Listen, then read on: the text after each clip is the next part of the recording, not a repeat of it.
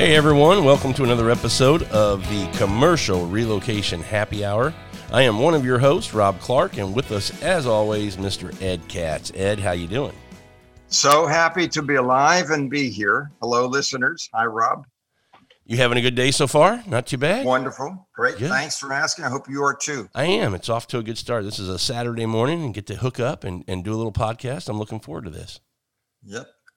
All right, our podcast today, Ed, is it's talking about the workplace today. And do you think that employees want to be praised for the job they're doing? Do you need to give them some accolade, a little pat on the back? That's kind of what we're talking about today.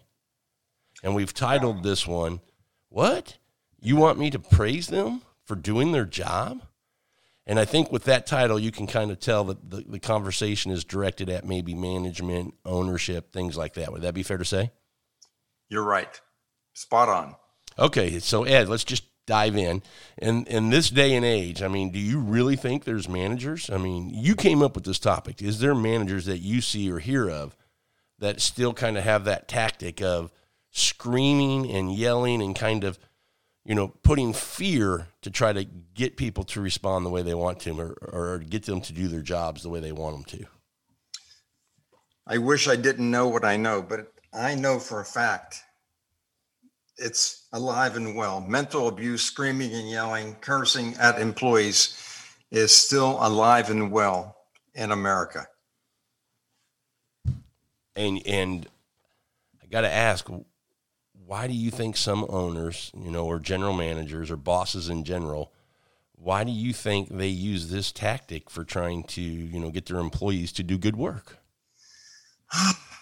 I talked to many owners of companies over the years, and I've been told by the ones who I feel are abusive that they believe that if they praise their employees, the employees are going to turn around and ask for what? A raise. So they use the big stick and not the carrot, and they feel they control their employees and motivate them out of fear, and that's how they do it. I'm just going to give you my opinion. I think with that type of tactic, you don't get the best out of your employees, and we may jump into this a little bit more as we get into this, but do you have any firsthand experience that this does exist today? And, name names if you want to. Yeah, I'm going to be inviting litigation, right? No way, Jose. Anonymous sources say. Yeah. But verified anonymous sources. I have had over 3,000 employees for my IOMI online office moving training and for in-person training over the years. And I have counseled many of them. And I always invite my students to call me if there's anything I can ever help them with. And there have been a number of calls over the years where they call and really don't know what to do because they're in an abusive relationship with their employers. And they are caught between a rock and a hard place. They love doing what they do for a living, but they're in fear every day because they're screamed at, yelled at, and cursed at. And it's in my opinion, it's prevalent. Well, I just can't get over that. I think most, and the reason I say that is, we think about the society today and the workforce and who makes up that workforce. And we talk about millennials, and, it hasn't been a topic here the last couple of years, but for 2 or 3 years back, it was always, how the millennials wanted to be treated in the workplace. They come from a different kind of upbringing and thought process and what a workplace was and how they deserve to be treated and what they deserve to have in a workplace, whether it be, certain type of office, a company car, all these kind of things. And that was the real topic. And I thought I saw a bigger shift in corporate America trying to accommodate these requests from, the millennials to make sure that the talent that was out there could be hired and retained. But you're kind of telling me that may be the bigger piece of the pie, but you're telling me it still exists, that these toxic managers are still out there doing the things they do. I really believe that they're out there. And I think what happens ultimately is the employee is dragged down emotionally. I think it undermines the self-esteem, self-confidence of the abused employee. I think that they tolerate it because of the fear of the unknown. Like if they leave, if they quit, are they going to be able to find another job that pays as well? And let me stop you there. Do you think that's a big part of it? Do you think pay? Do you think these toxic managers and owners still know that they have to have some kind of hook? Because the question would be, why are you staying? Go find another job doing what you do. I think there's two variables here. One is there are the companies that pay these employees so much money, they feel they own them. In this day and age, they actually tell their employees, whatever I tell you to do, you better do it because I own you because you're making so much money. The other variable is there are just some people that emotionally tolerate and accept an abusive relationship. And I think what happens is, when they get a new job, the employer is probably not initially abusive. It's like the frog, you've heard this metaphor many times. You put a frog into boiling water, he's going to jump out. You put a frog into cold water, put him on a burner, and as the water heats up and gets hotter and hotter and hotter, he ultimately boils to death and dies because it's happening gradually. So I think we got two different variables here. And I have, I just have heard so many of my former students and actually some of the students I work with right now tell me that this is alive and well. Oh, wow. Well, do you think these toxic managers, do they ever give praise, accolades, a little pat on the back to their employees? And I think that's one of the problems. Believe it or not, it's like a love-hate, ambivalent relationship. From what I have seen and what I've heard is they'll just, is the word eviscerate, just destroy the employee. And then let's say the employee in the moving industry books a large move. Well, then there's heaps of praise given to that employee. How, maybe that employee is praised in front of all the other employees in the organization. But then the next day, that same employee is just abused again by being screamed at, yelled at, and cursed at. And, they'll call me and I'm a great listener. I really am. And I'll let them vent. And I don't think I've ever told anybody to quit because I know that they need to make that choice themselves. But I do help them recognize they're in a dysfunctional, toxic relationship that can affect them physically, medically. It really can. Sure. And that some of them over time, they ultimately do quit. And I remember saying to my own son, who was in a relationship like that with a former employer years ago. And I said, my son's name is John. I said, John, I never told you to quit, but I think if you were more normal than I would like you to be, I think you would have quit this company years ago. And that was hard for me to say to my son, but he would vent and feel better at the moment, at the time, and then talk about how much money they were paying him, and he'll tough it out. One of these macho guys, I'll tough it out, but it took its toll on him. And I just felt so bad for him, but I bit my lip and didn't tell him to quit. When he finally did quit, I can only tell you, he has the most wonderful job that he could ever have in his life. He took that leap of faith. He quit this company that was paying him a lot of money.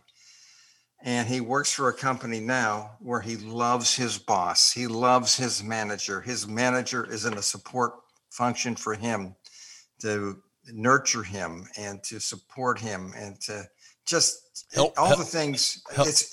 And it worked out. But the fear of the unknown and the fear of looking for another job, and he did it. And I can only tell you, he's a happy camper now.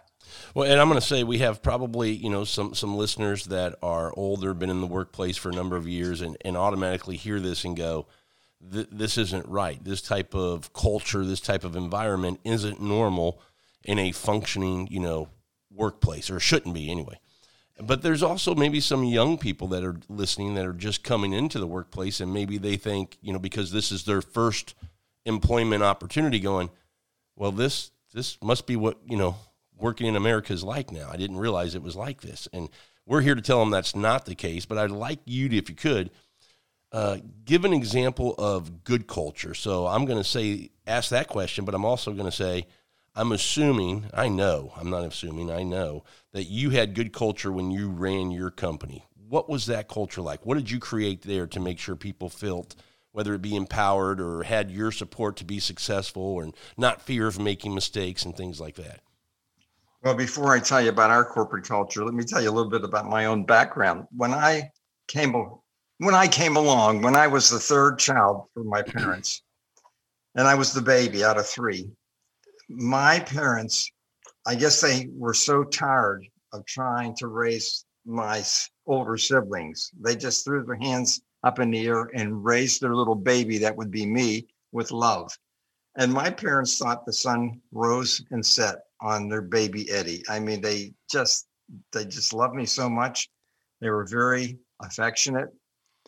Everything I did was just great and wonderful. And I believe because of that nurturing, that I had tremendous, and to this day have tremendous self-esteem and self-confidence, so that when I started my moving company, I didn't worry about, am I going to go out of business? I always saw that glass half full. I think because of my nurturing as a child. And when I came up with my inventions for moving desks full with space gobblers, moving lateral file cabinets full with the spider crane, the matadors for protecting elevator entrances, my CompuWraps for moving computers. I mean, I took a risk and a chance that all of these, which caused me a tremendous investment to do the research and come up with the actual prototypes and manufacture them. I had tremendous risk, but I never worried about, am I going to fail? I had so much, I just kept focusing on the bullseye, focusing on the target, and wasn't ever distracted by the, you might fail. It wasn't in my playbook. And I attribute that to the nurturing and the praise that led to my high self-esteem and high self-confidence. And so you're asking me about my corporate culture at my moving company. And when I had my moving company, my partner, who at the time was my wife, who ultimately became my ex-wife, but she was the antithesis. She was the opposite of me. She never said please to any employee, ever. She never said thank you. So it was like, what, Dr. Jekyll, Mr. Hyde, and I had made her the president because I'm a salesman. I was the inventor, the promoter, the marketing, the sales, and she was the one that ran the company. And she never smiled, but she never thanked any of the employees, and they feared her. They really did. So I learned over the years that, our industry is dominated by men, and men, I don't care how macho they are, they need praise. They need not to be taken for granted. They need a attaboy. They need you're doing a great job, or you did a great job. So we had two different opposing influences at my moving company. Know anybody like that? That I'm just trying. How did that work out? I mean, how did the culture? How did employees respond to that? I mean, it was kind of like a little ping pong game going on. It was. It was. And by the way, I never overruled her. I mean, if she made a decision, they didn't come to me as the good parent and have it changed or overruled. One thing both of us did, we backed each other 100%, but I became the buffer. Does that make sense? Sure. I would try to temper, try to soften, try to just lower the temperature, so to speak, of decisions that she made. And let me give you one example. This just came to mind. Many times,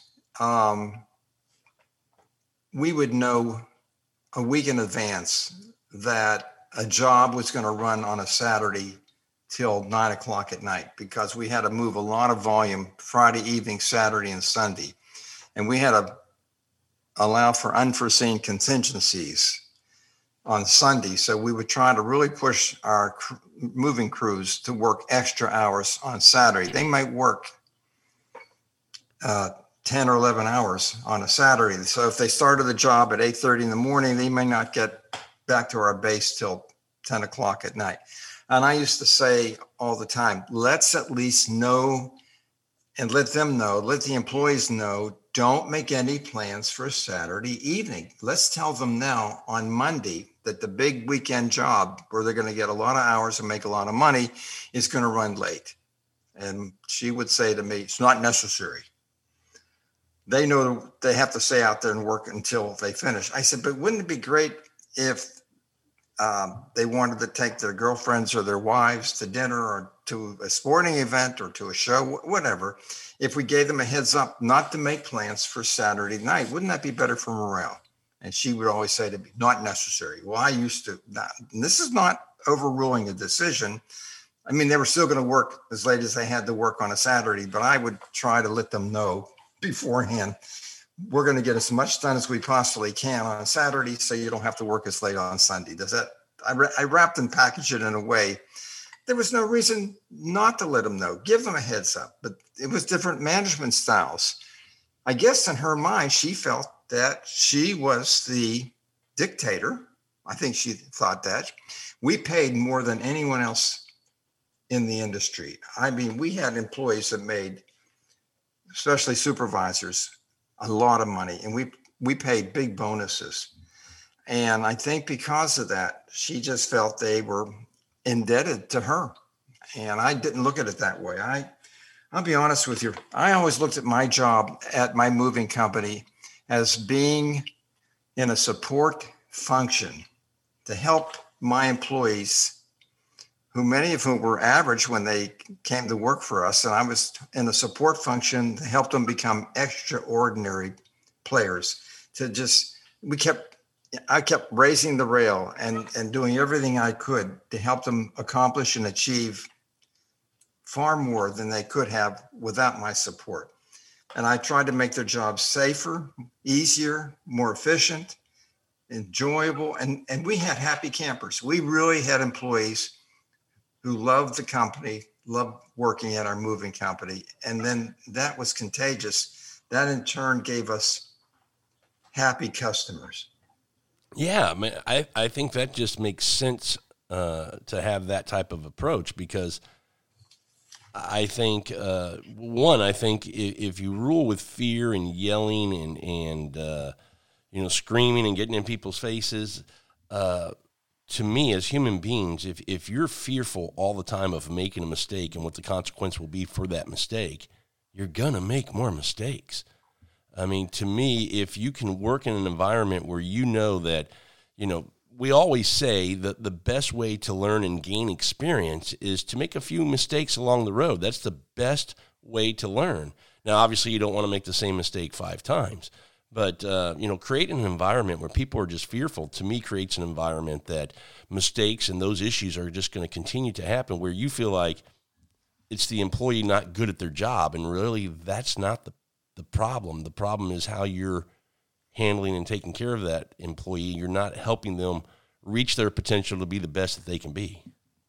I agree with you. At our company, my employees had so much self-confidence and self-esteem. They were always, I would ask them, and they would always give us ideas on how to make the job safer, better, more user-friendly for the customer. And an employee that still works at Peachtree Movers, my goodness gracious, he's been there probably 40 years, Robert Coleman. Robert Coleman was the best loader we ever had in our lives. And it was Robert Coleman that came up with a better way of keeping the furniture on the four-wheel dolly on the floor of the truck. Why did he come up with that idea? He knew that I was always asking, is there a better way of doing what we do? Make it easier, safer, less complex. And so because we instilled this in Robert's psyche, he said, Mr. Katz, I have an idea. And I was so excited. What was it, Robert? And he told us, and we backed the truck up and we took surplus furniture from our warehouse and we experimented. And that's what we teach in IOMI today. Robert Coleman's the reason IOMI has a unique process that makes loading so much easier. Dexter Cook, who still works at Peachtree Movers 40 plus years, took my space cobblers, which I invented for moving desks with the contents remaining in them by inflating a bladder inside of them. It was Dexter Cook who came up with the idea of using them in flat files so we could move the contents inside of flat files safely with our space cobblers. It was ingenious how he figured it out. But again, he took that leap of faith of thinking, trying it out, coming to me, asking what I thought. And I believe all that happened because of the culture that I helped create at our moving company to encourage them to come up with better ways and better ideas. I don't think in my entire lifetime at that company I ever screamed or yelled at any employee, ever. Good for you. I always said thank you, and I always said please, and I really meant it. And to this day, I mean it. I mean, I really do. I really always appreciated our employees. Maybe because I started off in the industry on the back of a truck as a mover helper, and I know how dangerous this job is and how the shippers on a residential move are looking at their watch and looking at you, and you're not moving and working fast enough. And I mean, I know how challenging this job is, and maybe that's part of me too. I don't know.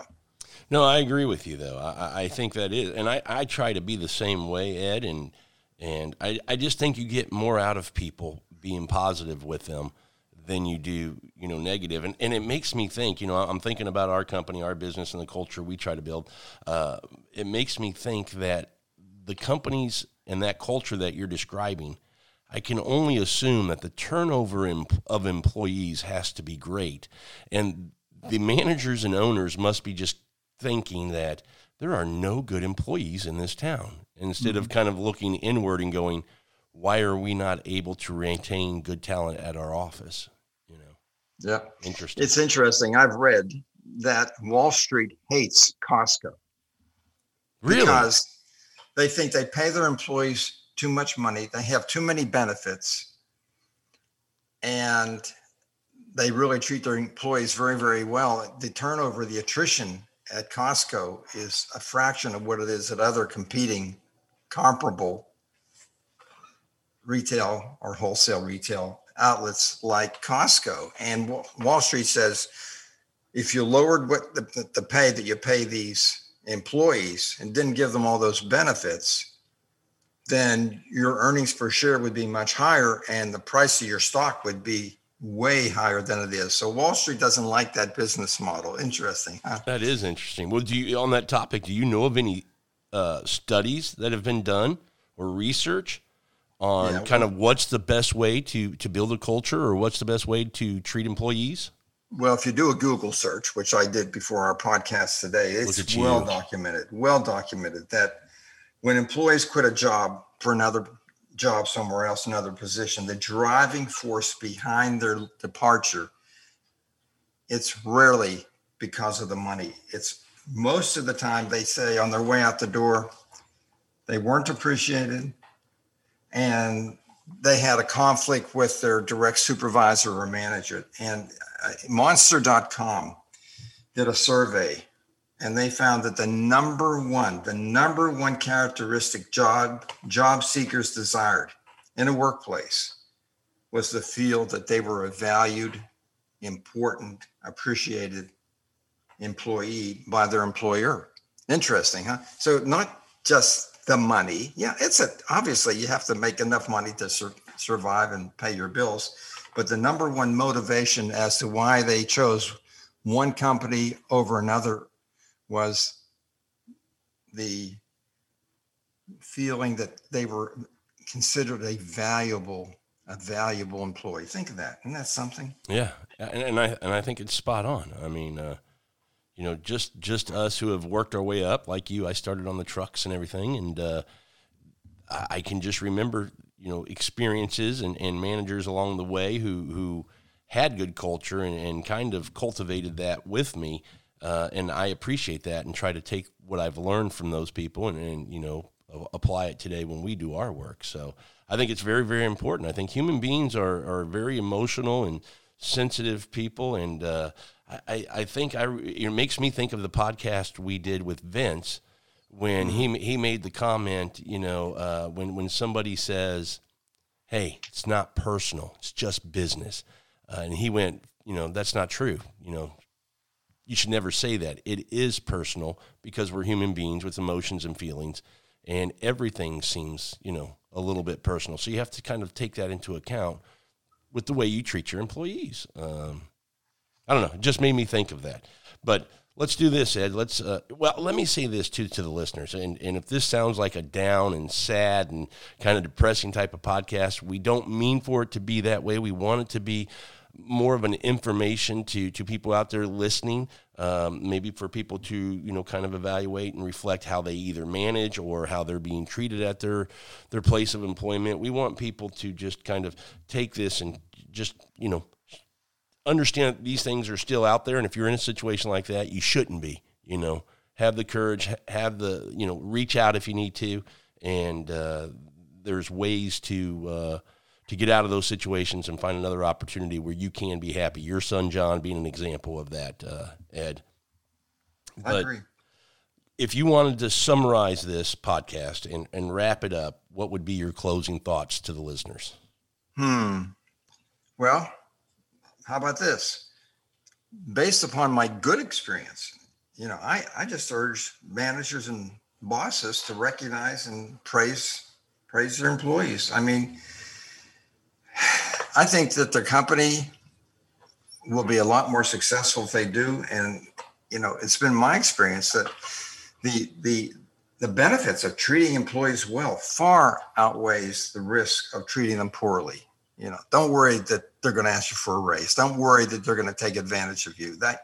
I think that's just. Well, I think it gets back to what you said about money. People need to make money, but that's not the main reason they leave a job. I also think, I've seen situations where people have been offered more money, but they don't want to leave the culture and what they have because they know this is a great working environment where I'm currently at. So I think it goes both ways, to your point, Ed. That's very profound and very true. And I'm sorry, I didn't think that. You're right about that. You want to retain good employees, treat them well, give them value in terms of praise, recognition, help them boost their self-esteem and self-confidence. Who in their right mind would leave if they went into another environment that wasn't as great as yours? That's really good, Rob. Yeah. Well, Ed, this has been a great episode. I really think it has. It was a good conversation and a topic that, some of us live in our world, in our box and the culture that we create. And we think everybody's like us, right? I would hear about these types of environments many years ago, but had no idea, Ed, until you enlightened me that they still exist today. They do. Well, thank you, Rob. Thank you, listeners, for another successful podcast, and hope to talk to everyone again very soon. Thanks, everybody, for listening to this episode of the Commercial Relocation Happy Hour. And until our next episode, go sell another move.